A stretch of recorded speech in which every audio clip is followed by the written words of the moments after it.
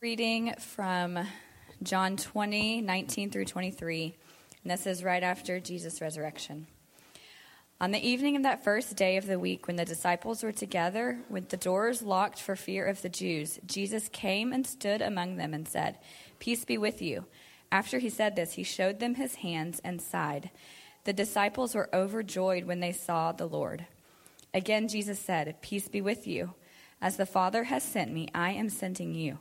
And with that, he breathed on them and said, "Receive the Holy Spirit.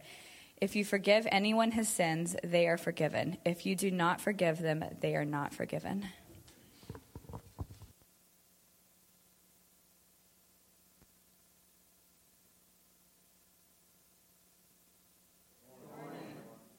It's good to see everybody today, and we are glad that you are here. If you're visiting with us, and whether you are a member or visiting with us, we're glad. But if you're visiting, it's good to have you with us, and we do hope that you'll stick around afterwards and get to know us a little better, give us a chance to get to know you a little better. We do have classes for all ages after worship, including 2 adult classes that meet in the other building. One is class they're studying the book of James, and in another one we kind of discuss the sermon topic in a little more detail and conversationally. So if one of those appeals to you, we hope you'll stick around and join us. And at this time, we also have our children's church for our kids. They're headed out that way. So if you've got a kid 3 years old through first grade, they're headed that way. And as Ashley said at the beginning, we've got a nursery and cry room as well. So all kinds of good stuff. So in the scripture that Ashley read for us, we're going to come back to it later in the sermon, but there's this connection between peace and forgiveness that I think you see there in Jesus' words. And as Chris said, it's a thread that we're going to kind of pick up here and there through this morning. But I want us to kind of keep that in mind as an undercurrent of everything else that we're going to discuss this morning, this idea of peace and what I think forgiveness is supposed to instill within the person who offers it is this state of peace. I also want to state at the beginning, before we get into our discussion this morning, a thought I've had, especially after these first couple of weeks in kind of diving into this topic of forgiveness, that I never want to assume that this is an easy topic or conversation, especially for some of you who have had to deal with what do I do with large injustices or wounds or wrongs that have been committed against me. I feel like I don't really have any big injustices that anyone has done to me that I've had to forgive others for. But I've been amazed by many of your stories of surviving and reflecting on sexual assault and physical abuse and divorce and affairs and all types of stuff, stories that I couldn't understand from experience. And so I want you to hear that if this is a topic that you struggle with, I want you to know I appreciate your wrestling with it, you're engaging this conversation. I hope that nothing I say ever comes across as insensitive or tries to cheapen forgiveness, because I recognize, and I want us to recognize, that forgiveness and reconciliation are hard. They don't happen overnight, especially with things that we would consider, quote unquote, to be big things, and that these are weighty topics. And so I want us to kind of recognize that and remember that as we go through today in this series in general. But today we're going to talk about the nature of forgiveness. Last week we kind of looked at the limits of forgiveness. This week is the nature of forgiveness. You'll be glad to know that as I was putting this sermon together this week, I thought this is really long, and so it became 2 sermons. So we're not going to try to pack it all in today. Banner tried to greatly shorten it this morning in the sound booth. He just highlighted a whole section of it and was ready to delete it. Like, no, we don't need, I'm hungry, let's get out of here early. But we're not going to go quite as short as Banner wanted, but it did end up being kind of 2 sermons. But today we're going to kind of think about this question of what does it mean to fully forgive? What does that mean? What does that look like? That's going to kind of guide some of our conversation. So our friend Joseph, who we started with a couple of weeks ago, who I said was going to kind of be a backdrop of the series, A couple of weeks ago, we introduced Joseph's story, and I'm not going to do the full recap that we did a couple of weeks ago, but just to kind of remind you, if you weren't here a couple of weeks ago, Joseph was the favorite son of his dad, Jacob. Jacob had 12 sons. Joseph was the favorite. All his brothers knew this, were very jealous of Joseph. So they basically sold him. They did sell him, but basically sold him into slavery. Joseph ends up in Egypt, basically taking care of a very high-ranking official's estate until he is wrongly accused of something and thrown into prison for something he didn't do. He then stays there in prison for 2 years before a guy remembers, oh yeah, this guy can interpret dreams after Pharaoh has a dream, and so Joseph gets out. And he gets out to interpret Pharaoh's dream, and he does so quite accurately. He tells Pharaoh, here's what your dream means. It means that Egypt is going to have 7 years of prosperity and good crops and wealth, and everything's going to go well for Egypt for 7 years. But that 7 years is going to be followed by 7 years of harsh famine, not only in Egypt, but in all of the surrounding area. And so Joseph not only knows what the dream is, but he's got a plan for how to go about taking advantage of this knowledge. He says, what we should do, we should save a lot of our grain and goods for these 7 years. And then for the next 7 years, not only will we have enough to live on, but we will actually be able to not just thrive in famine, we'll be able to prosper and grow our power in the region because everyone else is going to have to come to us for food. He says, and you should find a really smart person to take care of that for you. And Pharaoh says, sounds good, you're the guy, go do it. So Joseph ends up basically being put in charge of all of Egypt. He puts this plan into motion, and sure enough, everything happens just as Joseph said it would. This famine hits in the region where Joseph's family lives. And so finally, Jacob, Joseph's dad, decides, I've got to send my sons to Egypt to get grain. And so unbeknownst to any of them, they now have to go beg their estranged brother who they sold into slavery for grain. This leads to a very fascinating back and forth between Joseph and his brothers that we're not going to really get into this morning, but if you want to read about it later, it's in Genesis 42. Because Joseph is having this conversation with his brothers, knowing that it's his brothers, but Joseph's brothers have no idea that it's Joseph, which is just a fascinating dynamic that takes place.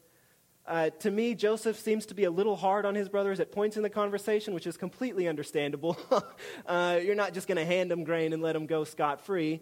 He makes them sweat a little bit. But at one point in this back and forth of Joseph kind of making them sweat it out, leaving them in suspense for a little bit, I want you to listen to what Joseph's brothers say. This is their takeaway from one of their conversations with Joseph. It says, they said to one another, surely we are being punished because of our brother.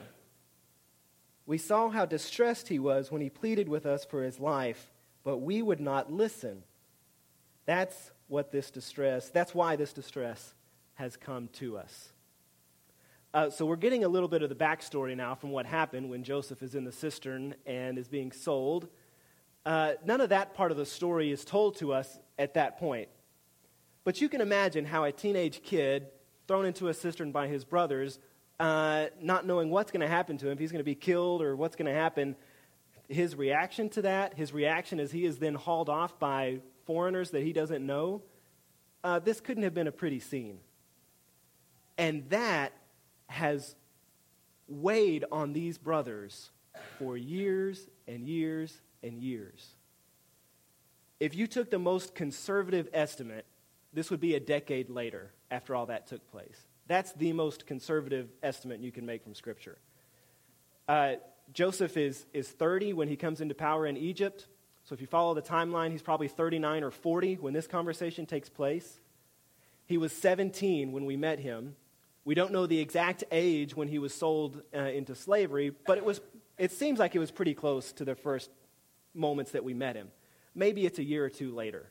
Maybe it's further. But we're probably looking at least 20 years after that happens. And when something bad happens to his brothers, they think it's because of Joseph. It's because of what we did 20 years ago that this is coming back.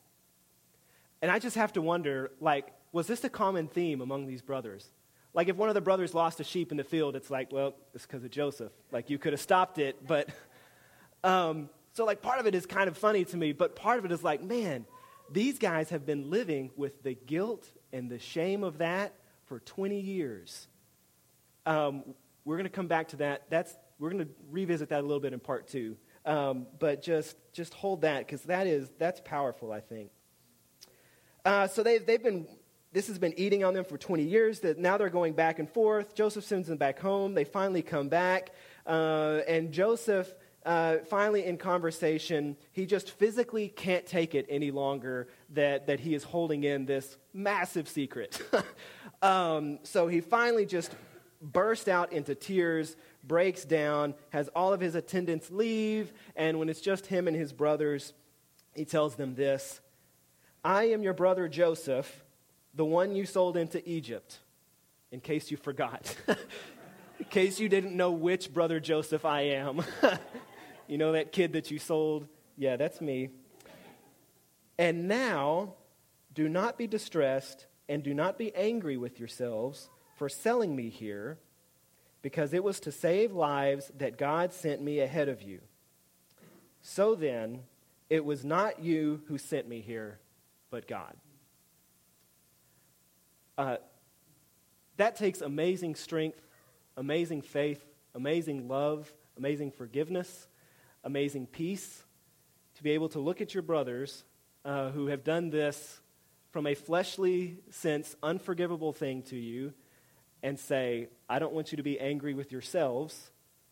You've got to let go of this because God has used this for good. I think Joseph, even though we never hear the words forgiveness, at least at this point in the story, I think Joseph fully displays the heart and the attitude of a forgiving person and spirit.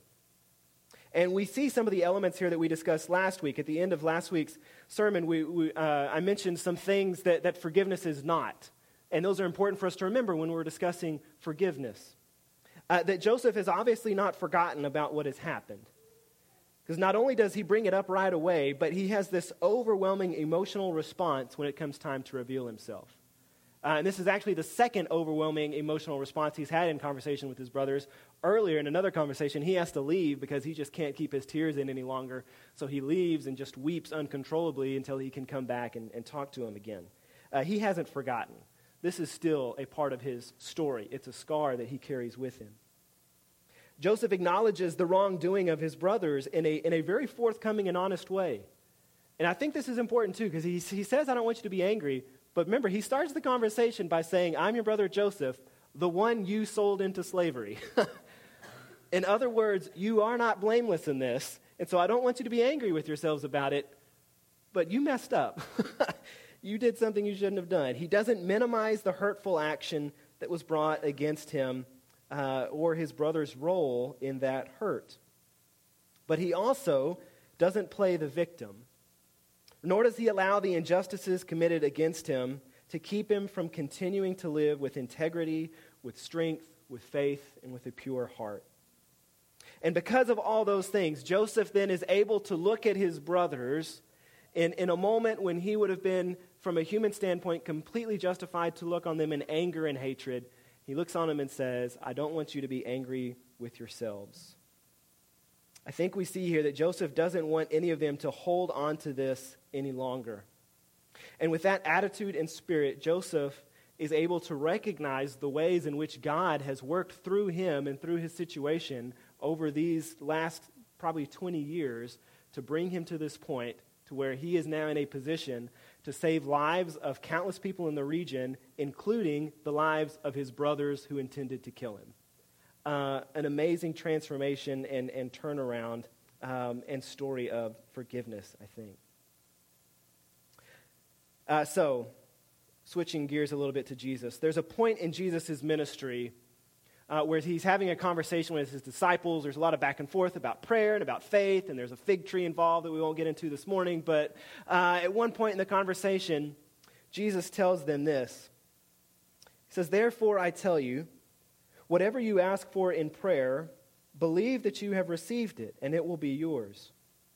And when you stand praying, if you hold anything against anyone, forgive them, so that your Father in heaven may forgive you your sins. I think in this statement, I think Jesus gives us the answer, the essence of what he has in mind when he calls us to forgive. This is what I think Jesus thinks forgiveness looks like. It looks like prayerfully not holding the other people's sins against them. This is the powerful image of Joseph. It's the only way that one can look them in the eye and have any reaction other than retribution. I remember Joseph is the second most powerful man in the most powerful country in the world at this point. Joseph can have anything he wants. Pharaoh even says, it's only in regard to the throne that I have more power than you. Joseph can do anything he wants in Egypt. He's given complete authority. All he has to do is say, kill these guys, and they're dead. He doesn't even have to do it. He's got people who do that for him. Joseph can respond in retribution. He can respond in vengeance. But instead, he responds in embrace and forgiveness. Forgiveness, in the way that I think about it, at least in the way that I try to think about it through the lens of Jesus, is the power through which we move forward in a healthy way. And from a Christian perspective, I think forgiveness means choosing not to hold on to the offense any longer. In the scripture that Ashley read at the beginning of the lesson, Jesus breathes his Spirit on his disciples. And then he says this. This is, again, the version that Ashley read. This is the way that the NIV translates verse 23. It says, receive the Holy Spirit. If you forgive anyone's sins, their sins are forgiven. If you do not forgive them, they are not forgiven. Now, I've always read that as a very specific command to these disciples, who he's talking to here in the immediate action. And I don't necessarily think that's inaccurate. But in reading different versions of it, there are some things that really became very interesting to me. So that's the way the NIV translates it. In the Revised Standard Version, which is a little more literal of a translation, at least as it pertains to this verse, verse 23 reads like this, and I want you to listen to the slight differences in this wording. It says, if you forgive the sins of any, they are forgiven. If you retain the sins of any, they are retained. In this way of phrasing it, the focus, the emphasis is literally on the presence of sin. It's not just about the withholding of forgiveness, it's about the continuing presence and the holding on to of sin. The sin is retained. And the word retain is usually translated as hold or to hold on to. That if you hold on to their sin, then it is retained. It is held on to. If you're a King James person, the King James verse of this is really Old Englishy and kind of, I didn't even want to attempt to read it. So if you enjoy the King James version, it's an interesting verse wording there.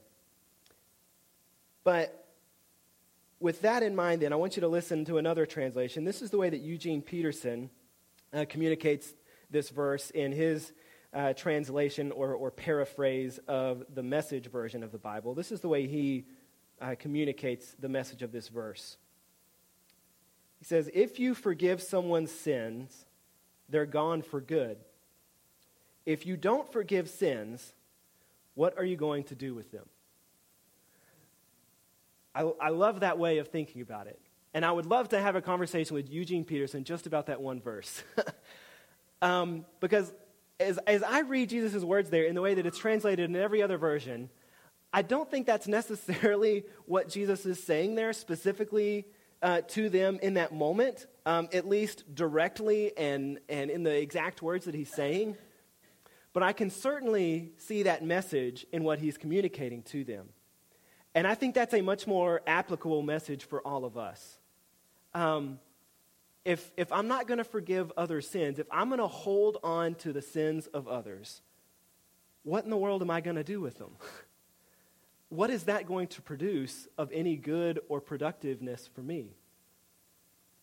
This is almost the opposite of that, but I have this memory when I was a kid. We had a dog who was, in human terms, we would describe as incredibly athletic, but had no brains. So if you just picture the dumb jock stereotype, like that was this dog.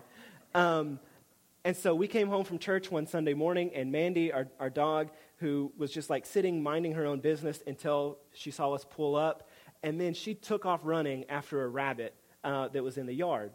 And so as kids now, me and my brother are watching in horror as we are about to watch a massacre, we're sure, of this rabbit on this peaceful Sunday morning. And so Mandy takes off in order to impress us after this vicious rabbit in our yard, and the rabbit just sits there.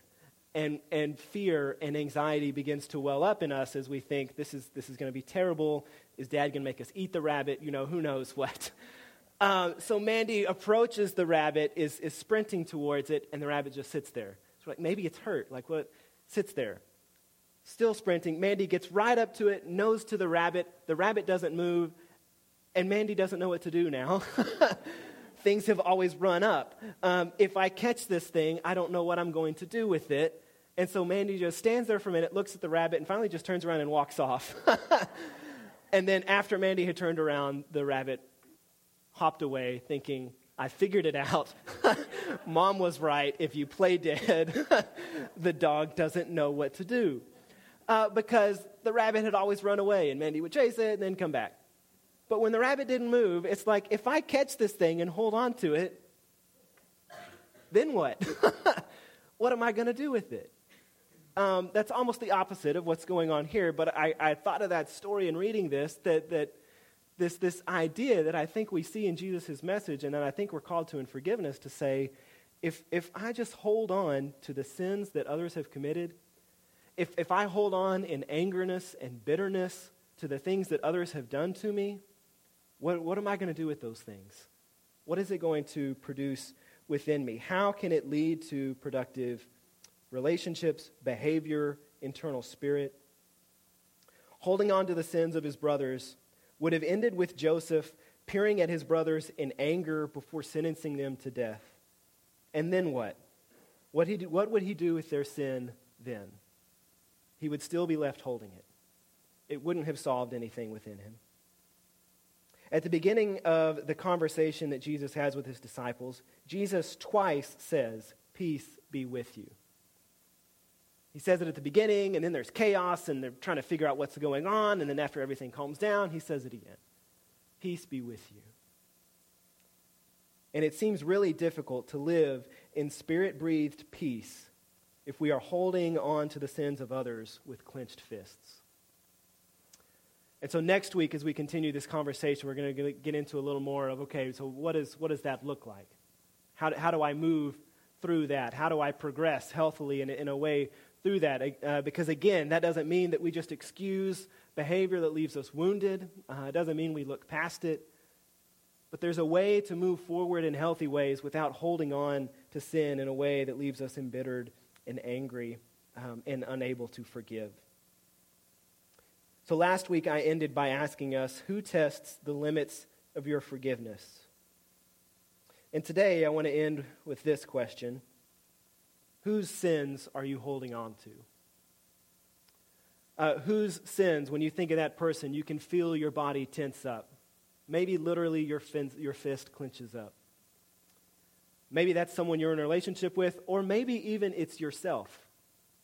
Maybe it is yourself who, when you think of your sin and the ways in which you have wronged others or sinned against God, maybe it's yourself that you are just holding on to things from your past and can't let go of. Either of those circumstances or situation, Jesus calls us to forgiveness. And he calls us to forgiveness because of the example that we have of Jesus on the cross. In the book, Enemies of the Heart, Andy Stanley writes this about forgiveness. He says, "In the shadow of my hurt, forgiveness feels like a decision to reward my enemy. But in the shadow of the cross, forgiveness is merely a gift from one undeserving soul to another." We are called to forgive because we are people who have been forgiven. We talked last week about Jesus' kind of addition to the Lord's Prayer that he gives about forgiveness, that if you do not forgive the sins of others, then God is not going to forgive your sins. And as we kind of discussed in our class then last week, I don't think that's meant to be a legalistic idea that I've got to keep a ledger at home and that I've got to forgive every sin that's done against me so that I can have the hope for forgiveness from God. Instead, I think it's about this idea that if I knowingly hold grudges, if I knowingly withhold mercy and forgiveness to others, if I am someone who knowingly just is not willing to forgive, then I think the way that Jesus presents it is that means that I'm not someone who has fully yet grasped and understood God's love and forgiveness for me, fully expressed, most vividly expressed on the cross. And so may we be people who are ever more and more increasingly understanding God's forgiveness and love and grace and mercy for us. And may it continually be seen in the ways that we deal with others in peace and forgiveness, not holding on to the sins of others, but moving forward in a way that brings about forgiveness and hopefully, when possible and when appropriate, leads to reconciliation.